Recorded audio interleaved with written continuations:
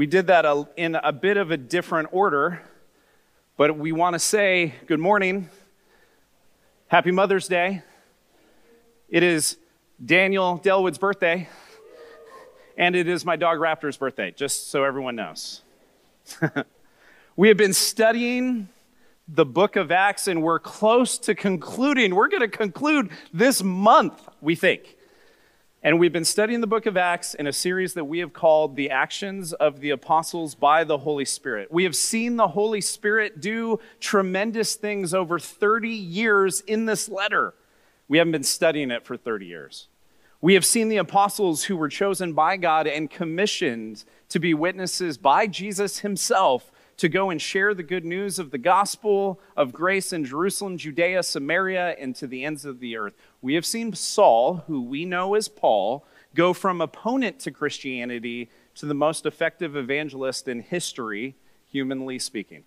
And over the past 2 months or so, we have been studying about Paul's detainment and the accusations against Paul that have afforded Paul to have meetings with some of the most influential governors and kings of this time period, all while heading towards Rome. Paul, under capture again, is being transported there as a prisoner, which he did not have to do. He could have been set free if he hadn't appealed to Caesar. But because he did, he is headed to Rome by boat, which last week we heard from Karen about the storm that Paul and others had to contend with on this voyage. Today we will unpack what happened to them as they ran ashore shipwrecked, but God was involved in all of it. And Paul's faith, not the amount of faith, but the object of his faith, made all the difference. Now, as I studied this passage and I listened to some of my peers preach on this specific passage, I noticed something. A lot of people want to make this passage about Paul and about his leadership. And the truth is, leadership's important. I totally agree that leadership is a big deal. It's a big deal in our households. It's a big deal in our cities. It's a big deal in companies, in our schools, in our county, in our state, in our country, and beyond. But I am struck by the fact that Paul was not leading as much as he was following what the Lord had told him to be true.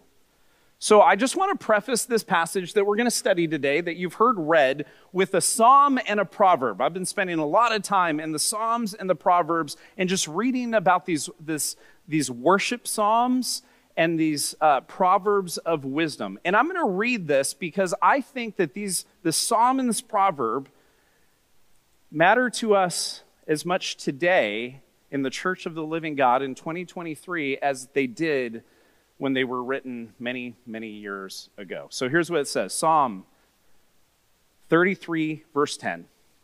The Lord foils the plans of the nations. He thwarts the purposes of the peoples. But the plans of the Lord stand firm for forever, the purposes of his heart through all generations. That's the psalm. Here's the proverb. Whoever heeds discipline shows the way to life, but whoever ignores correction leads others astray. So with that psalm and that proverb, I'd like us to now study about the shipwreck which Paul and the crew of sailors, soldiers, and prisoners, numbering 276, will endure. Here's what it says in verse 27. On the 14th night, we were still being driven across the Adriatic Sea, when about midnight the sailors sensed they were approaching land. They took soundings and found that the water was about 120 feet deep. A short time later, they took soundings again and found it was 90 feet deep. So this is a large crew, prisoners, and the ship had been going through all of this storm. They were on the 14th night of being thrown off course since they left the shore of Crete. And these sailors, who were sailors, like they sailed for a living, sensed that the land was approaching at midnight, probably in the dead of night. They probably could hear waves crashing against the land. They took soundings, which was essentially a rope with a weight attached at the bottom, to measure how deep or shallow the water beneath them actually was. And as they kept on measuring, they noticed that they were getting closer and closer to land as the depth was becoming less and less. Verse 29. Fearing that we, Luke says, would be dashed against the rocks, they dropped 4 anchors from the stern and prayed for daylight. These sailors, which included Paul and Luke, were very worried that they were about to crash into the rocks. And so they dropped multiple anchors, attempting to stop the forward progression of the ship towards the land and the probable rocks. And Luke notes that they prayed for daylight. They did this because they were unable to see what they were dealing with, hoping that they'd be able to then navigate their situation with less ignorance. It's an interesting prayer, daylight. It's interesting that these sailors, who were essentially up a creek without a paddle, if you will, were so worried that they began to pray. This makes me think of the practical. All right, so I'm going to remind many of us, and some of us perhaps weren't even alive when this happened, but I became a Christian on June 13th, 2001. June 13th, 2001. Y'all remember what happened 88 days later? 9/11, where religious extremists hijacked multiple commercial airplanes and crashed them into the Twin Towers in New York, one into the Pentagon, one into a field in rural Pennsylvania, which was assumed to be headed for the White House, until some heroic Americans took it upon themselves to then take control back of the plane from the terrorists. 2,977 innocent Americans perished because of the hatred of these terrorists. I remember watching this tragedy unfold on TV. Do you? Do you remember hearing about this and then turning on the TV? And the country essentially stopped. Flights were canceled. People didn't seem to do much that day other than watch the news. And then as the recovery happened, in the Twin Towers especially, I believe that even the news broadcasts began to point towards prayer to God, which doesn't happen now because it might offend somebody. Our nation prayed a lot. After September 11th, we prayed for those still lost in the rubble. We prayed that God would protect our country. We prayed for those affected by this awful tragedy that America was dealing with. We prayed until we didn't. And that time of reliance and dependence and acknowledgement of God waned, like it does for everyone who doesn't really believe that Christ's grace is sufficient. And I think in time of crisis, people pray as if to say, well, since I am completely unable to control the situation, maybe I'll acknowledge the one in this instance that perhaps maybe has some type of control. But generally, the public is noncommittal, not wanting to be too religious. But if they can say a little prayer or possibly wink at God, then perhaps he'll do something we want. But if the circumstance doesn't pan out the way we'd prefer, we either then say, well, see, I told you he wasn't real, or if we do believe he exists, we blame him for not doing what we wanted, and then we assume his character is bad or evil because he hasn't done what we consider good and righteous. This is a larger problem than I think that we tend to talk about in the church. Yet the scriptures speak to this regarding those who perhaps, I'm going to use a term that isn't biblical, but I'm going to use it anyway, kind of believe. When Jesus shares the parable of the soils in which we call them, he's speaking to this. He says, listen, in Mark 4, listen, a farmer went out to sow his seed. As he was scattering the seed, some fell along the path, and the birds came and ate it up. Some fell on rocky places where it did not have much soil. It sprang up quickly because the soil was shallow. But when the sun came up, the plants were scorched and they withered because they had no root. Other seed fell among thorns, which grew up and choked the plants, so they did not bear grain again. It's kind of a sad reality, but it's a reality nonetheless. And not only does Jesus share this parable, explaining what happens when people share the word with people and people for a moment believe, but Jesus actually explains what he meant by this parable, which he doesn't always do in the scriptures, so I appreciate this. Later on in Mark 4, Jesus says, the farmer sows the word.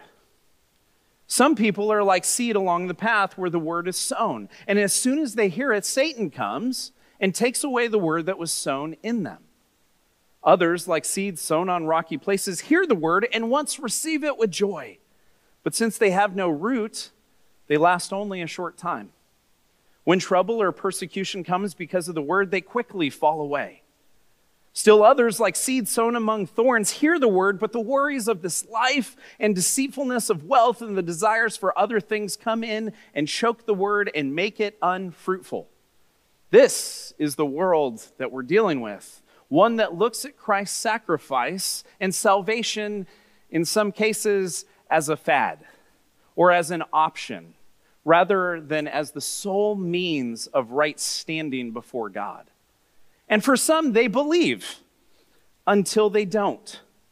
They believe until they count the cost. They believe until they realize that being a follower of Jesus is all-encompassing, and it's not a hobby.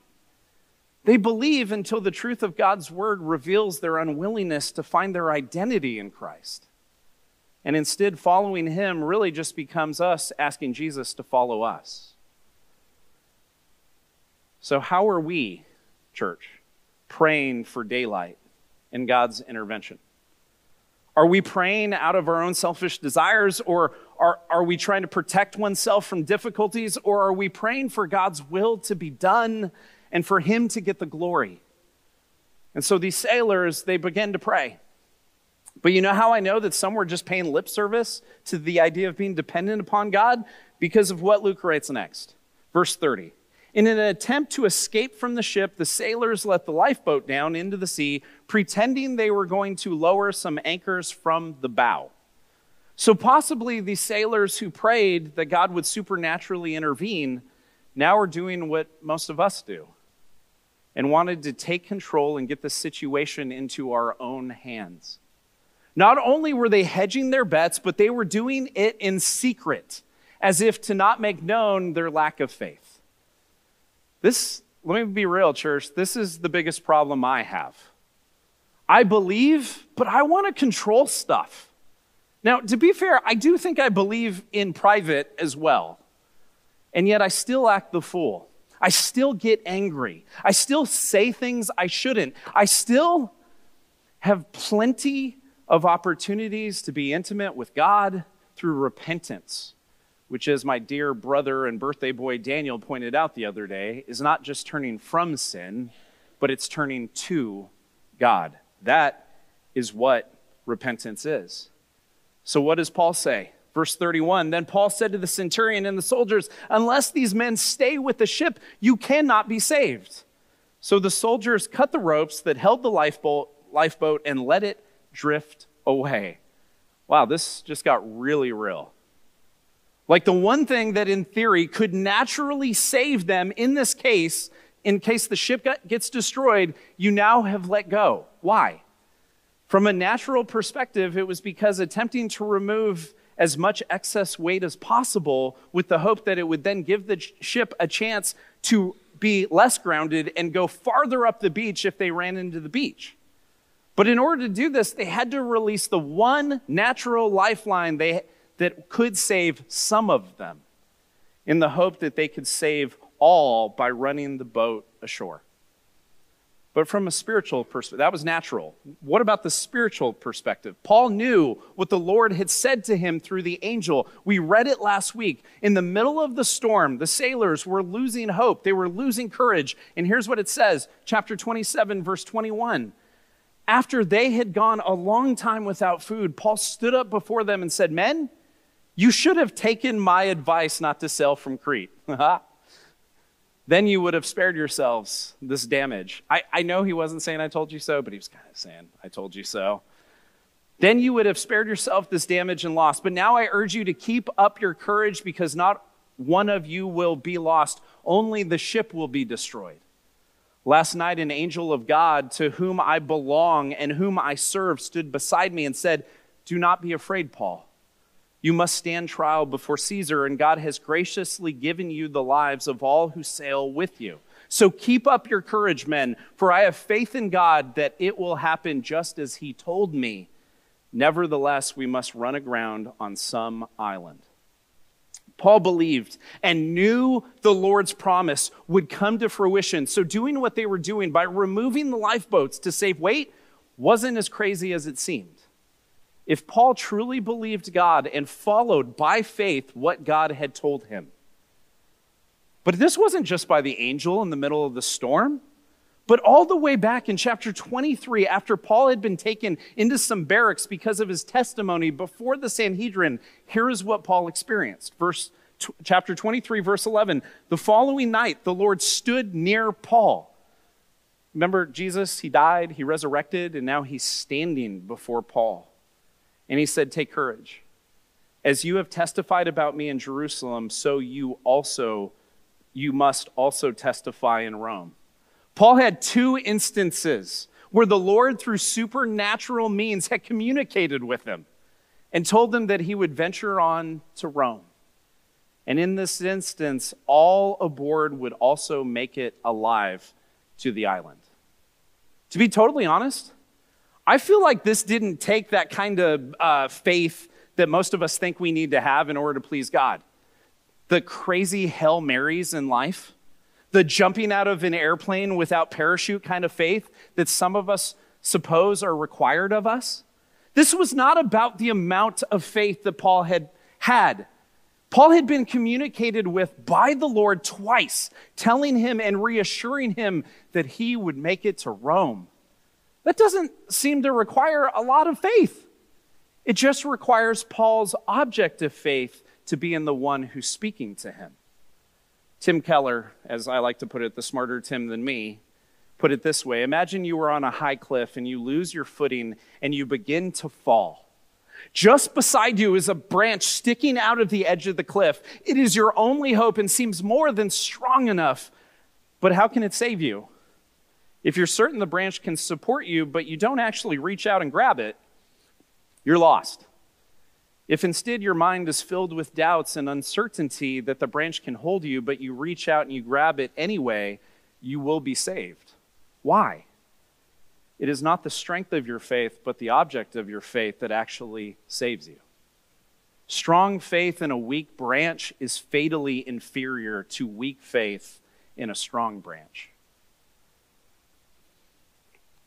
2020. Remember that year? Some of us want to forget. 2020, we were living, and some of you have heard the story, and I apologize, but it's Mother's Day, so we got guests, so haha. 2020, we were living in a house that we were renting down the street, and it was something like our 9th residence in 11 years. Aaron's not in here to correct me, but I think it was like that. And it was a lot. And we had kept moving because what happened was people kept going, wow, I've made how much money on my property? Oh, I'm going to sell it. So we'd rent for a year or two, and then they'd sell it. And then we'd have to move. And this kept happening over and over and over again. And I remember, and I got to be really honest about why. For years, I was like, Lord, I just want to own a house. And I feel like that's a lot of us. I just want to own a house. I just want to own in Santa Clara. I just want to be here. I just want to be rooted in this area. And I prayed for this, but to be totally honest, I think I prayed for this with the hope that I could keep up with the Joneses. Not so much because I just wanted to stop having to move every few years. And you know how the world was in 2019, it didn't look like purchasing a house in the Bay Area was going to happen, but I also didn't feel led in any way to leave this area and do what a lot of people do. Oh, I can find a job somewhere else. I can get a place somewhere else. It'll be better. Grass is always greener until it isn't. And so as I prayed, I remember it was February of 2020. The world was normal then, or normal-ish. And I remember there was the fear of the people that owned the place we were living in. There was the possibility that they might sell it. We had just moved in not too long before, and I just was like, come on. And I remember just feeling this peace and praying and saying, Lord, you know what? We will continue to rent if this is where you've called us because we believe that you've got a work to do through Church of the Valley, through the work of your Spirit, and through the gospel being proclaimed. And so that's fine. We'll just continue to rent. That's fine. That was my prayer. Fast forward, March gets a little awkward. We all really appreciate our homes a few weeks after March because we're in them all the time. And I remember there was a family that appreciates the ministry that I've had for whatever reason. And I remember I get a text and like, hey, can we FaceTime? And I'm like, yeah, sure. So we FaceTime, and it's August. And we're talking, and this person says to me, he says, my family and I have been praying actually for quite a while I believe it was since February. And we've been praying, and we've just kind of felt led to, if you guys are willing to obey the Lord in this leading, to help you purchase a house. And it would be kind of a 50-50. I'm not going to give you all the specifics, but it'd be kind of a 50-50 thing, and we'd help you get into the house, and you'd pay the mortgage, and we'll do all that, and we own half, and you own half, and all that. And other than crying, I've got a lot of emotions in this because I'm not exactly sure, I don't deserve this. And every time I tell the stories, oh, no, you deserve it. I do not deserve it. Do not tell me after the service. No, you deserve it. I deserve death, church. And God was stirring something in a family that they were feeling led to obey. And so anyway, long story shorter, too late. We started to look at houses, and the first house we looked at, it got sold as we were looking at it. We're like, all right, guess not that one. And then we looked at another house, and the real estate agent, really great guy, we're having a conversation, and he goes, oh, I have friends who live next door. And they're a part of a Bible study at a church that I'm part of. And I was like, oh, really? I kind of know Christians in the Bay Area. What are their names? And he was like, oh, well, Hiram and Chris. And I was like, oh, yeah, they're before COVID started, they were at our church. And we're like, oh, okay. And so the real estate agent and Hiram talked, and Hiram calls the owner of the house, who he grew up with, because the owner had grown up in that house, and Hiram had grown up in the house, and basically said, you got to sell it to the Rileys. And they sold it to the Rileys. And we got to purchase this house, and we got to move into this house, and Hiram's currently serving our toddlers so high five him after the service. But here's the point. I share that story to say that I stopped trying to control everything.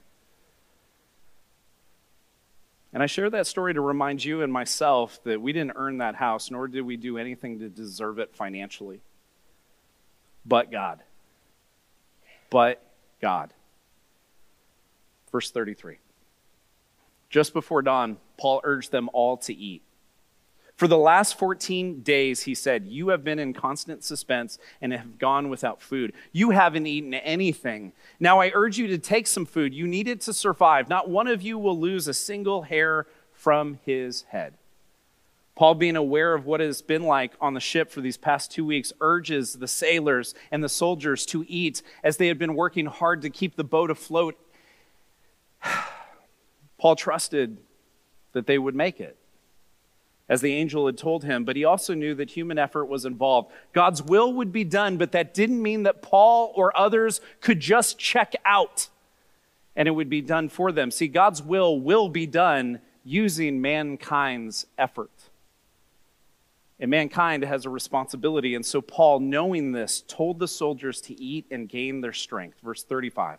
After he had said this, he took some bread and he gave thanks to God in front of them all. Then he broke it and he began to eat, and they were all encouraged and ate some food themselves. Now this sounds a lot like communion. And spoiler, we're going to have communion after the sermon. But that's not necessarily what this is. There was no wine that was included, no direct explanation of Jesus' sacrificing his body in which the bread represents. But Paul, always with God on his mind, knew that any and all sustenance that was provided by the Lord. And so Paul broke the bread and he gave thanks to God in the middle of the sea, in the middle of a storm, in the middle of uncertainty, because Paul knew that no matter the circumstances, his God is so good and he is faithful to keep his promises. Verse 37, altogether there were 276 of us on board. When they had eaten as much as they wanted, they lightened the ship by throwing the grain into the sea. And Luke documents just how many were on board and how many the Lord will save, even though the boat will be destroyed as they run aground. But in order to be even lighter, after they had shared a thankful meal, they dumped what was left of the grain so they could lighten their load. Verse 39, when daylight came, they prayed for it. It tends to come, but yeah, unless you're in Alaska in the winter. They did not recognize the land, but they saw a bay with a sandy beach where they decided to run the ship aground if they could. Cutting loose the anchors, they left them in the sea and at the same time untied the ropes that held the rudders. Then they hoisted the foresail to the wind and made for the beach. These are experienced sailors. And they did all they could to create an opportunity to run aground on the sandy beach, which in human terms, which we tend to go towards, in human terms, we can be, well, they did this. But I'd contend that God used their experience and know-how and helped them along as they created this opportunity to land on the beach. But look what happens, verse 41. But the ship struck a sandbar, rut-row, and ran aground. The bow struck fast and would not move, and the stern was broken to pieces by the pounding of the surf. The soldiers planned to kill the prisoners to prevent any of them from swimming away and escaping, but the centurion wanted to spare Paul's life and kept them from carrying out their plan. He ordered those who could swim to jump overboard first and get to land. The soldiers, who were a part of the Roman Empire, had the orders that if any prisoner had the chance of escape and could not be imprisoned, that the soldiers were to kill them. But the centurion, who seemed to at least believe Paul, wanted to spare Paul's life. So he ordered those on the ship who were able to swim to do just that by swimming to the shore. Verse 44, the rest were to get there on planks or on other pieces of the ship. In this way, everyone reached land safely.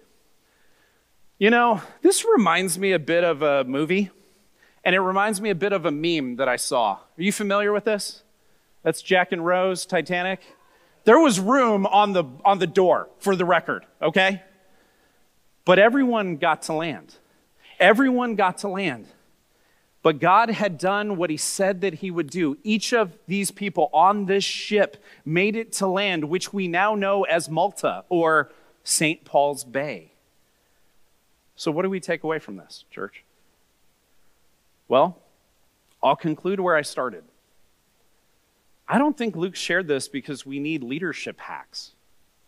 I think Luke's admission of this experience and how it was written was to exalt God's faithfulness to come through on his promises and Paul's obedience to follow God at his word. If only there was an application for us.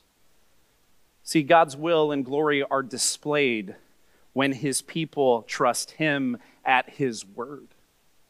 So it's not just, oh, that's better for us, but it brings glory to God when we obey him at his word. And so I don't know what that means for each of you individually.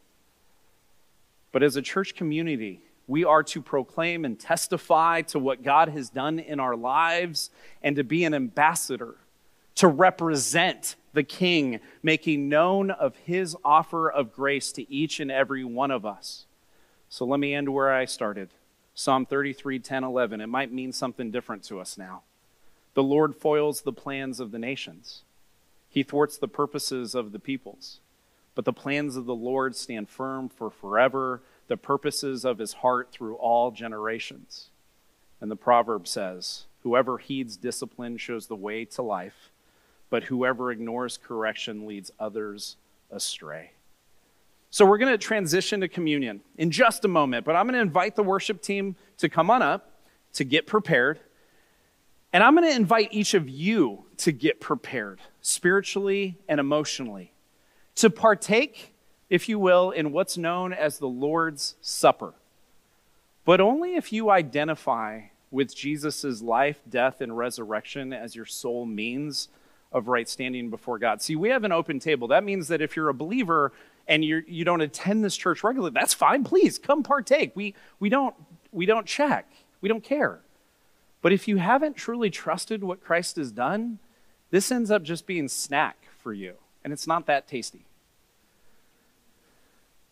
Otherwise, maybe if you haven't found Jesus as your sole means of right standing before God, maybe you'd take this time to reflect as we play the music, as people come up and they partake in communion. Perhaps you would then think about what you are putting your trust in, and perhaps repent. If it isn't Jesus Christ and his finished work, maybe change your mind, maybe change your direction, maybe turn from sin and turn to God. Communion, though, is for remembering what the Lord has done for us. And today's Mother's Day, I don't want to forget that. And I'm not sure how each of you view this holiday, but it tends to be a day where I remember my mom, Alona Inez Hyen, who passed away in 1989 when I was 8 years old. So remembering that on this day, not the happiest of memories. Not because she wasn't a great mom or didn't love me more than I ever deserved, which most moms do for their children, but because I lost her at such a young age, and it scarred me. It affected me. It changed me. So when Mother's Day comes around, I tend to be more emotional than I am usually, either by getting the feels or completely shutting any emotions out. But here's the thing about Mother's Day. While my mom will never be replaced, and I will never get my childhood, teenage years, early adult life back with my mom, I am so grateful to God that my children have the mom that they do. And instead of being angry at God like I was for decades, I give him praise and honor and glory on this day, remembering not only did my mom love me, but by God's grace alone, I believe that she loved him as well. So I spend this life not just looking forward to heaven, because perhaps some of my loved ones that I lost in this life will be there. I look forward to heaven because my Savior, my Lord, my salvation, Jesus Christ, will be there to meet me. And for the believer, we remember during this ordinance, known as communion, that Jesus made a way for you and I not to get what we deserve. He made a way for you and I by grace to get what we don't deserve through him giving us faith to believe in his grace, to be right before God, to follow him in gratitude by trusting him at his word. And that is what we practice today. This is not all the obedience that a Christian ought to have. This is a symbol of a life lived as a Christian, and we get to come to the table celebrating Jesus and his sacrifice.